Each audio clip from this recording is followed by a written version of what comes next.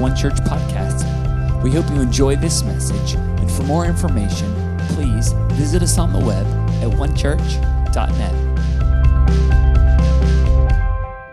Well, good morning, church. What a wonderful time of worship. I love that song that we are singing about the victory that we experience through Jesus. And the scripture says this, that we should praise God who always leads us in triumph. And I don't know what you're facing today. I don't know what challenges you're facing, but I know every single one of us is facing difficulties of one kind or another. But I'm so glad that we know the end of the story, that Jesus is victorious. And so today I hope that you are sensing the presence of God. I hope that you're sensing faith rising up in your spirit. And I would love to just pray for you right now, that God would just lift your spirit, that there would be an atmosphere of faith. And so Father, I pray right now, Lord, for every person hearing this, every person that has joined us today for a time of worship, God, I pray that there would be faith that would rise in our hearts. Father, thank you, Lord, that we are victorious, that we are more than conquerors through Jesus. And so, Father, we recognize that, we believe that, we receive it today by faith. We pray in Jesus' name, amen. Amen. Well, good morning again. So good to be with you all this morning. And I want to say a special welcome to all of you who are our guests today, maybe joining us online for the first time, maybe joining us in a house church, wherever you're at. We are so glad that you are with us. And also shout out to all of the house church people today. House church is where it's at and in this season. Although I want to encourage all of you to join us next Sunday. We're going to be having an awesome all-church gathering at the Winter Park Community Center. For those of you that just joined online, we will still be broadcasting the service online next Sunday. But those who can join in person, I really want to encourage you, come out. I feel the Lord's put a message in my heart that I am excited to share with you. We're just going to have a great time together, have some food after the service. So join us next Sunday, 10 a.m. at the Winter Park Community Center. Well, if you have your Bible, why don't you grab it with me today and turn to the book of 2 Samuel chapter 6. 2 Samuel chapter 6. We're going to continue the series that we've been in for a few weeks as we're starting out the new year in this season that we are calling Temple. And temple is really an Old Testament concept that reveals a New Testament reality. The temple in the Old Testament was the place where God's presence dwelt. It was in the temple that the Ark of the Covenant was kept, where God's presence was manifest. And when God's presence was among God's people, there was victory, there was joy, there was blessing, there was favor, there was prosperity. All of the blessing of God followed the presence of God. And so we are taking time at the beginning of this year in this season that we're calling Temple, and we're just talking about how do we make room for God to move. And so today I want to continue that thought out of this passage in 2 Samuel chapter 6. And if you're taking notes today, I want to speak to you a message that I'm calling Bring Back the Blessing. Bring back the blessing. Or you could call it the practice of returning. Last week, my dad brought a phenomenal word about seeking first the kingdom of God. And I want to continue with that thought. What do you do when you have maybe lost the presence of God? What do you do to bring the blessing of God back into your life? And here in 2 Kings chapter 6, we find an incredible story that you may be familiar with. But I believe that God wants to speak to all of us through this story. And just to give you a little context before we get to the scripture, here we find Israel, God's people that He has chosen to use to bless the whole world. And they have experienced this season of incredible blessing, incredible prosperity, victory. David has been crowned the king of Israel, and he has led them in what has now come to be known as the Golden Age of Israel. He led them in battle to defeat enemies, to take territory. It was an economic, prosperous time. He also united Israel back together as one kingdom. And so David is just on a roll. And here we find David now preparing to bring the ark back to Jerusalem. The ark had been captured by the Philistines and then had still not been fully returned back to the tabernacle, the forerunner of the temple. And David wants to bring it back.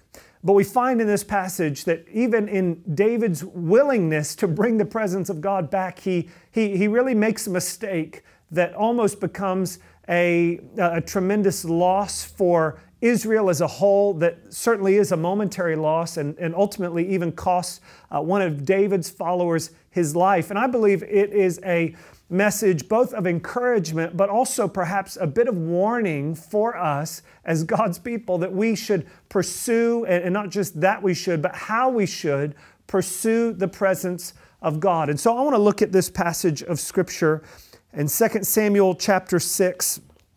And verse 1 says this, "And David gathered all the choice men of Israel, 30,000. And David arose and went with all the people who were with him from Baal Judah to bring up from there the ark of God, whose name is called by the name the Lord of hosts, who dwells between the cherubim." Here we find David beginning to bring back the ark of God, the presence of God, that which symbolizes the manifest presence of God that brings the blessing of God upon Israel.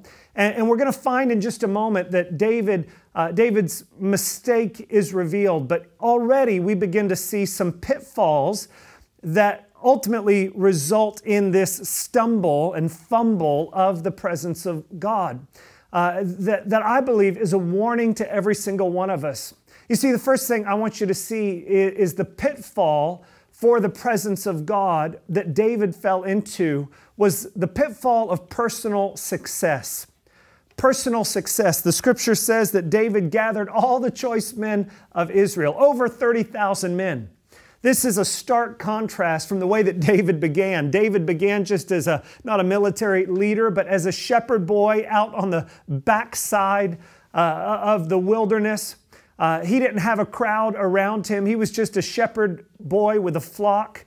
But he was faithful to cultivate the presence of God, to worship God as he was in that place. And his heart was after God. He was in the field.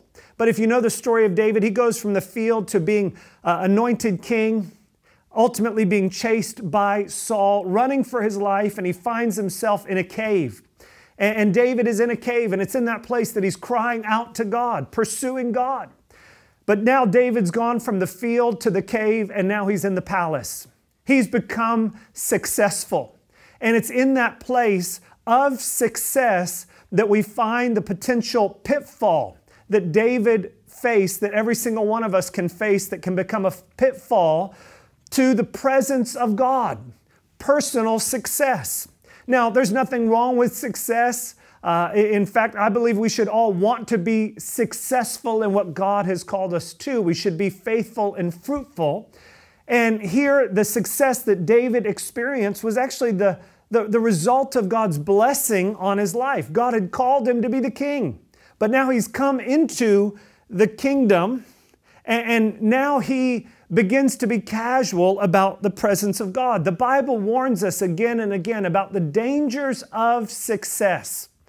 The book of Proverbs says that we should not desire to be overly rich or overly poor. If we're overly rich, we may be full and curse God. The book of Deuteronomy warned the children of Israel that when they came out of Egypt, that they were to be careful, lest when they had eaten and were full, lest when they built beautiful homes and enjoyed all of the blessing and the prosperity and the goodness that God had for them, lest they forget the Lord. And I believe that's a warning to every single one of us, that there is a pitfall in personal success, that we are to be careful that we don't lose the very thing that produced the success, the blessing, the favor on our lives. That's the presence of God. And David is finding himself facing this pitfall as he's gone from the field to the cave, now into the palace. And we need to be careful, even in all of the success. Perhaps you have goals and vision and ideas of what you want to accomplish this year. And I want to just remind you, there's nothing wrong with that. I believe God wants to bless us and cause our lives to increase in fruitfulness. But be careful of the pitfall of success, that we don't miss out or lose the presence of God. The scripture goes on to say this in verse 3, so they set the ark of God on a new cart. If you have your Bible, underline that. And they brought it out of the house of Abinadab, which was on the hill, and Uzzah and Ahio, the sons of Abinadab, drove the new cart. Notice that language. They set the ark on a new cart. Now, maybe you're familiar with this story, but you may not know the context or where they came up with the idea of the new cart. You see, God had commanded Israel to carry the ark of God's presence, not on a cart, but on poles on the shoulders of the priest. It was the priests who were to bear the burden of God's presence, that they were to carry God's presence on their shoulders. But if you know the history, you know that when the ark was captured by the Philistines, that they placed it on a cart. And it was actually on a cart pulled by cattle when it was returned back to Israel. And somewhere in that, Israel kind of got the idea of, hey, why are we carrying the cart? Why are we carrying the ark? Let's put it on a cart. And I believe that reveals a second pitfall of the presence of God, a pitfall that we can face as God's people that can result in us losing the presence of God. Now, I'm not saying that we lose our salvation. I'm not saying that we're no longer God's people. Israel was always God's people. But we can lose out on the presence of God. That's why the scripture says in the New Testament that we are to be careful that we do not grieve the Holy Spirit, with whom we are sealed for the day of promise. So there is this sealing, this security that we have. We've been sealed by the Holy Spirit, but you can grieve the Holy Spirit. And when you grieve the Holy Spirit, you lose the manifest presence of God that brings the blessing of God, the favor of God on your life. And the second pitfall that we can fall into is not just personal success, but worldly influence. Worldly influence. They picked up the ways of the Philistines and they said, hey, this is a better idea. Heck, it works. It works. Let's just put this thing on a cart and let's just put it into cruise control. Life will be easier. Everything will just go better. Maybe they thought, well, God kind of needs an upgrade. Carrying on the poles, that's so old-fashioned. God needs an upgrade. We need to be a little more relevant to the world around us so that we can reach the world around us. Well, let me tell you, there's nothing wrong with, of course, being relevant to the time that we live in, but the way we reach the world around us is never by becoming like the world around us. And they were compromising on the Word of God. They were disobeying God. They adopted the methods of the Philistines because they worked. But not everything that works is worship. And as God said to Saul through Samuel, I want obedience rather than sacrifice. God is looking for obedience in our lives. The church can often be the same way. We can think, we've just got to update things.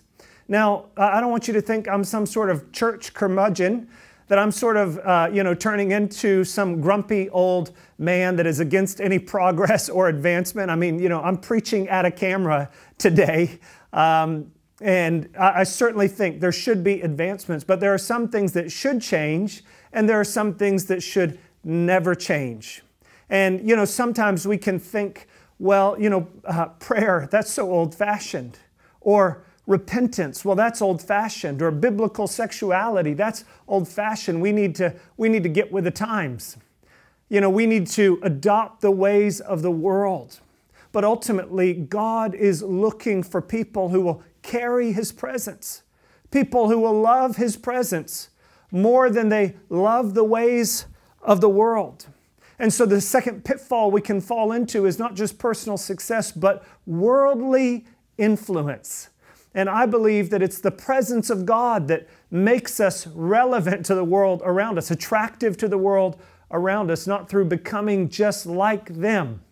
And so we can fall into the pitfall of becoming successful, forgetting about the presence of God. We can fall into the pitfall of adopting the ways of the world rather than obeying the Word of God.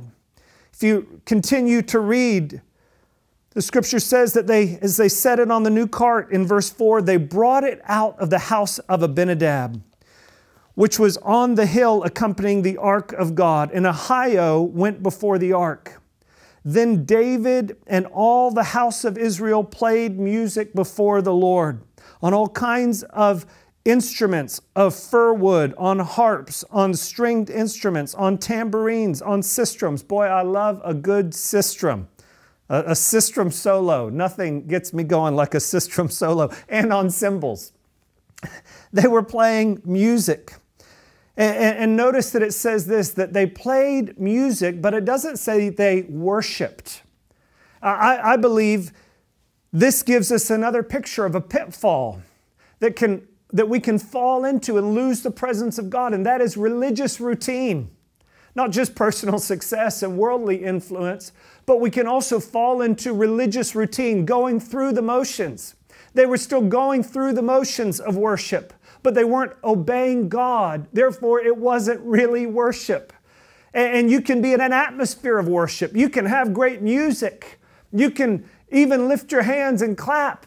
But it may not be worship. It may just be a religious routine. And God is looking for worshipers. And so I want to encourage you in this moment to be careful not to fall into religious routine. You know, we've been thrown out of our routine. We've been thrown out of what is normal and usual, and certainly worship looks different today than it has in the past. And I know for some of us that can be a challenge, but ultimately God's looking for men and women who will carry the ark of God's presence, that would be a worshiper wherever they go. A heart of worship is what God is looking for, not a form of godliness that denies the power. And so we see these pitfalls of personal success, the pitfall of worldly influence, the pitfall of religious routine. And you continue to read and you see the outcome of this in the life of Israel. The Bible says this in verse 6, and when they came to nation's threshing floor, Uzzah put out his hand to the ark of God and took hold of it, for the oxen stumbled. The oxen stumbled. You see, when we depend on personal success, worldly influence, or just religious routine, there will always come a point where that will fall through, where that will stumble, where that will break down. And Uzzah put out his hand. He was trying to prop up the presence of God. He was trying to prop up the move of God in his own strength. There's many people that are worn out because they're just pursuing their own personal success, worldly influence, religious routine, rather than being priests of God as they've been called to. The Scripture says this, then the anger of the Lord was aroused against Uzzah, and God struck him there for his error, and he died there by the ark of God. What a warning for every single one of us. You know, I know we can read that, and there's some scriptures in the Bible that we don't like to read. I mean, here we have God striking Uzzah and killing him. You can read that and think, wow, what's wrong with God? Did he not have his coffee in the morning? Why is he so grumpy? Or is this some sort of Old Testament God that's different than the New Testament? No, the reality is that God is the same yesterday, today, and forever. And what the Scripture is telling us is that there is a line. There is a line. And Israel had been disobedient. David and the priest had been disobedient to God. God had specifically said to them, don't put the ark on a cart, carry it on the poles, on the priests of the shoulders. The Scripture also tells us that the priests were to not touch the holy things. So Uzzah, as the priest, had an understanding of the ways of God, the commands of God.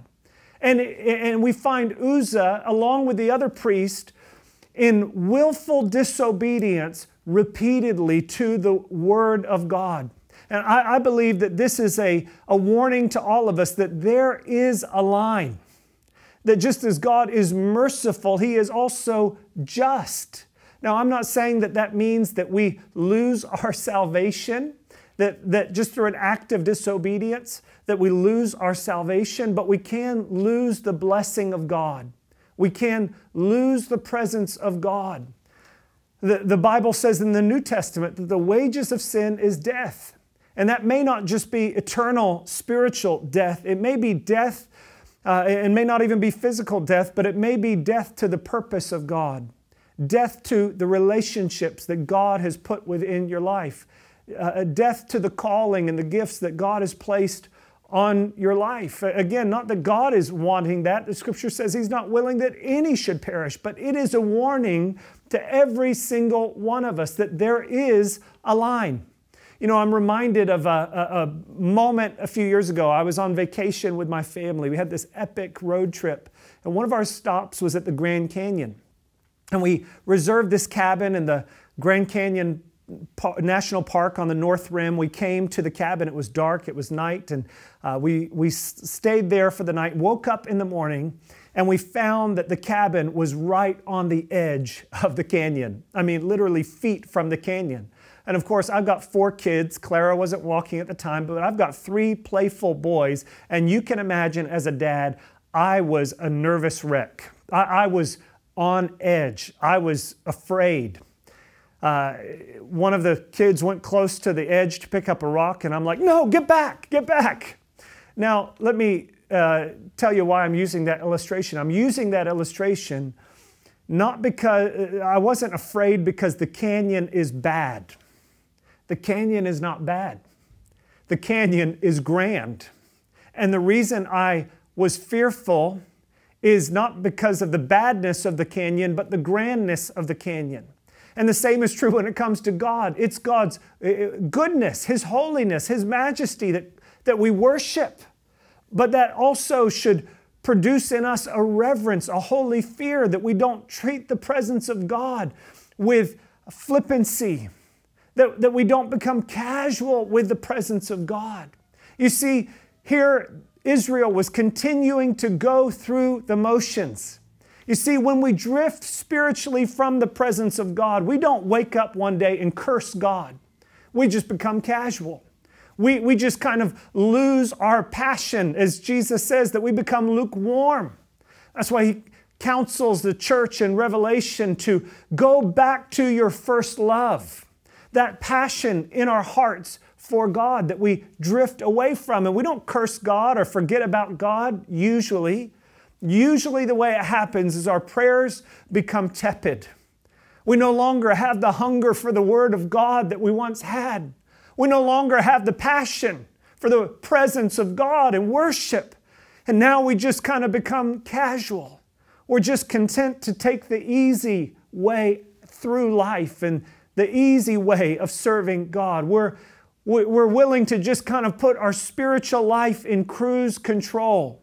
And I want to encourage you today that the life you long for is life with God, in the presence of God. And so we can never afford to become casual towards the presence of God. And David saw what happened to Uzzah, and the Bible says that David became angry in verse 8 because of the Lord's outbreak against Uzzah. And he called the name of the place Perez Uzzah to this day. That means outbreak against Uzzah. Verse 9, David was afraid of the Lord that day, and he said, how can the ark of the Lord come to me? So David would not move the ark of the Lord with him to the city of David, but David took it aside into the house of Obed-Edom the Gittite. The ark of the Lord remained in the house of Obed-Edom the Gittite 3 months, and the Lord blessed Obed-Edom and all his household. So as the oxen has stumbled, David is now fumbling the presence of God. And no longer is he holding on to it, but now he's handing off the presence of God. He's passing it off to Obed-Edom. And I don't know if you've ever read about Obed-Edom, but he's one of my favorite characters in the Bible. You know, we don't really even know much about Obed-Edom other than he lived apparently on the road or along the road on the way to Jerusalem. He was on the way to Jerusalem and he had a house. that's about all we know. I don't know about you, but I kind of imagine Obed-Edom as kind of the guy that ran the, their version of the, service station along the way to Jerusalem. And he's kind of coming out in his coveralls, and he sees the cart tumble, and David says, this thing's going to your house. And Obed-Edom took the ark home. I wonder what that conversation was like with Mrs. Edom when Obed showed up with the ark. I wonder what it was like when he said to his wife, sweetheart, we're going to have some guests. And maybe she said, Obed, I've told you, don't show up with people here without asking, without talking to me first. And maybe Obed-Edom said to his wife, well, sweetheart, you'd better just get ready. And she said, who's coming? God's coming. God's coming. And Obed-Edom, although he wasn't the king, although he wasn't the priest, Obed-Edom was willing to make space for God in his life. I don't know what his house was like. Maybe it was a small home. But he was pushing everything else aside to make room for the presence of God. Maybe there wasn't even room for he and his family, but maybe they said, we'll just sleep outside. We're going to make space for God to move in our house. And here's what I want you to see is that the Bible says that God blessed the house of Obed-Edom. You see, when God moves into your life, when you make space for God in your life, in your schedule, when you make space for God and you're not saying, God, I'm too busy, I'm sorry, or you make space for God in your finances by honoring God in your finances through tithes and generosity to those in need. You're making space for God. You make space for God just in your heart and your affections and worship. When God moves into your life, here's the beautiful thing is that God brings His stuff with Him. When He moves in, He brings His stuff with Him. It's what the New Testament calls the fruit of the Spirit. He brings peace. He brings joy. He brings love. He brings patience. He brings goodness. And it fills the atmosphere of our lives and of our homes if we'll make space for God. And Obed-Edom said, I don't care what the cost is. I want the presence of God. Let me ask you this. Do you want the presence of God? Do you want the presence of God bad enough to make space for God, whatever the cost? One Church Park District, let me ask you, do we want the presence of God? Do we want the presence of God more than anything in life because we recognize the life we long for is the life with God? Do we have that desperation in our hearts, or have we grown content with our personal success? Have we grown influenced by the ways of the world and we just think we need to become more like the world? We need to be more cool and hip and trendy. Nothing wrong with those things, but let me tell you, that will never give us the life we long for. Have we become influenced by religious routine? We go through worship. We let the songs play, but our hearts are far from God. Jesus warns the religious of His day, saying this, you honor me with your lips, but your heart is far from me. Obed-Edom was willing to make space for God.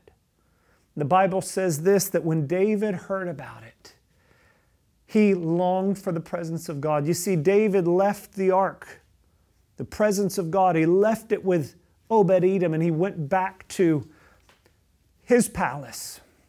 And he was surrounded by all the trappings of his success, all of the comforts. He was surrounded by all of the people that thronged to him as the king of Israel and his multitude of wives. He had everything in the natural he ever could have longed for except the presence of God. And it was in that place that the heart that David had, as he had been that shepherd boy those years ago, where he had learned in the backside of the wilderness that he may not have anything, but if he has God, he has everything. That heart became awakened within David.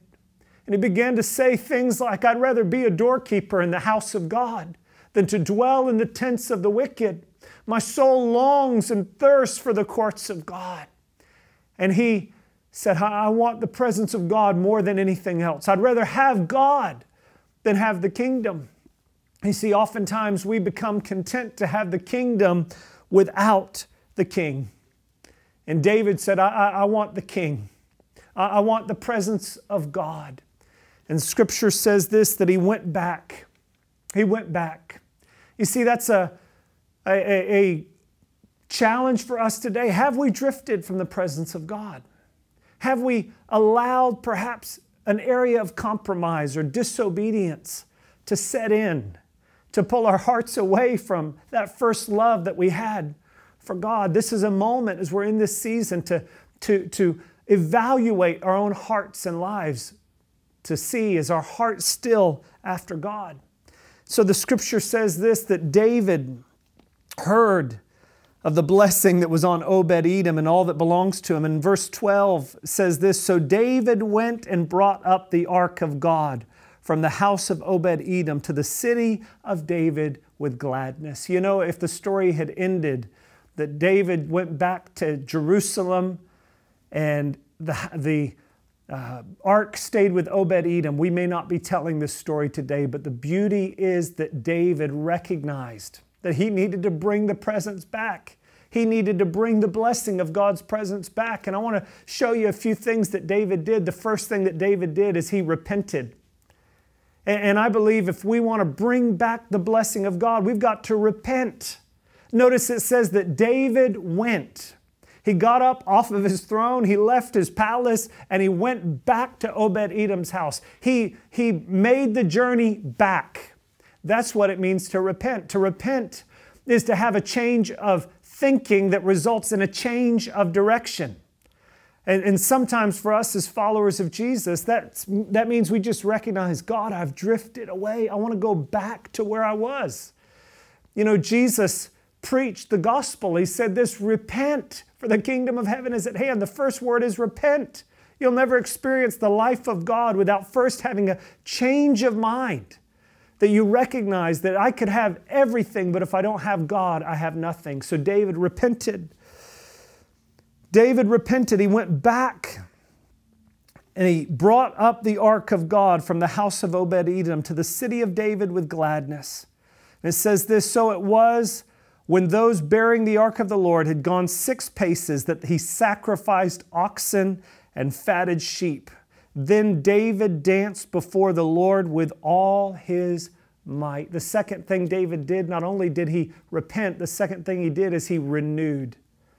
And I believe if we are going to bring back the blessing of God, we've got to renew the presence of God in our lives through worship.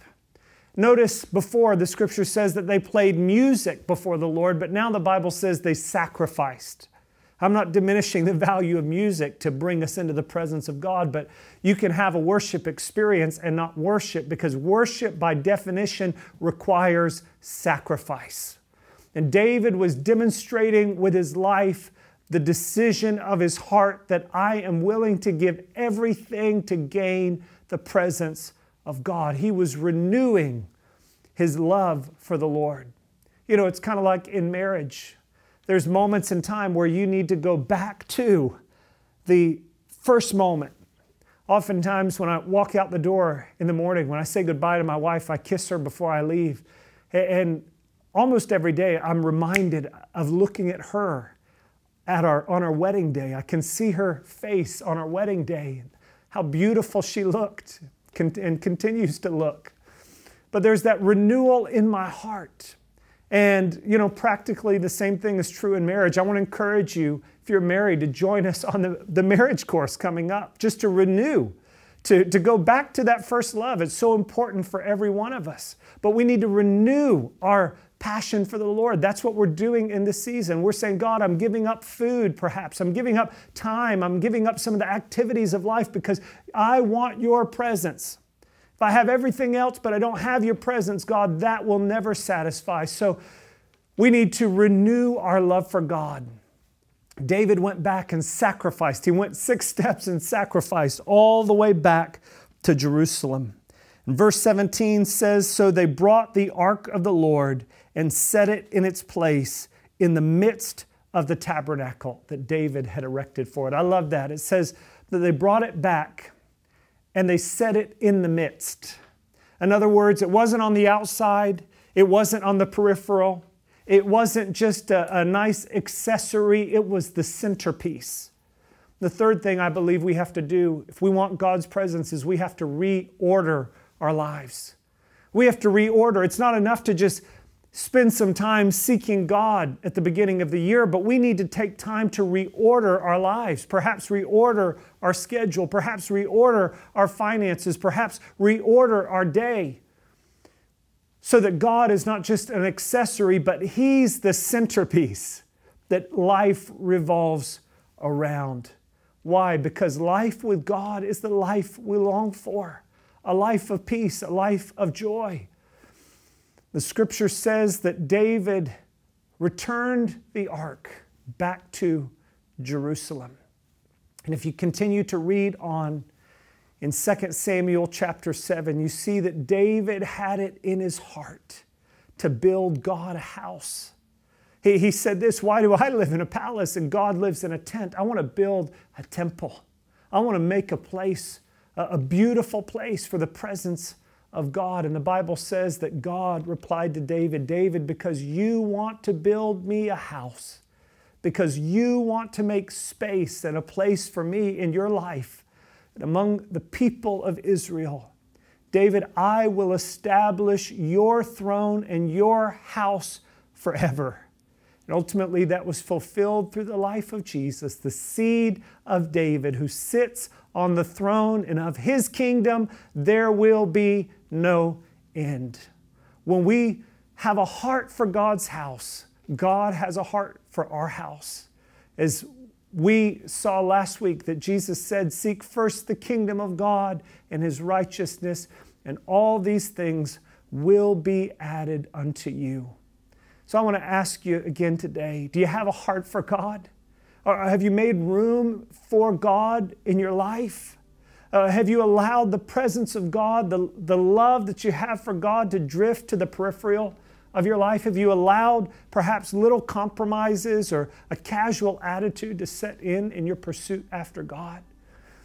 The story of David gives us hope that we can repent, we can renew, and we can reorder our lives. I want to pray for you today. I want to pray wherever you're at, that God would call every single one of us back to that place of our first love. Father, I thank you, Lord, for every person watching this, listening to this. Father, wherever they're at, God, I thank you that through Jesus, Lord, the veil in the temple was torn. The separation between God and man was broken down, Lord, so that we can have access to your presence. God, I pray right now, Lord, that we would bring back the blessing of your presence, God. Lord, I pray that in every heart, Lord, there would be a turning back to you, making space for you. Father, I pray in every home, in every marriage, every family, God. I pray, Lord, that our homes would become places that are filled with your presence, God. Lord, I pray in every house church today, Lord, let your presence, let your glory come. Father, let us be people that first and foremost seek your kingdom, make space for you to move in our lives. And Lord, we know we can trust that if we do, everything else we need will be added to us. So we give you thanks for that today. In Jesus' name, amen. Amen. Well, thank you for joining us today. I pray that you experience the goodness of God, the blessing of God through the presence of God. I'll look forward to seeing you next Sunday at the Winter Park Community Center. Have a great, great week.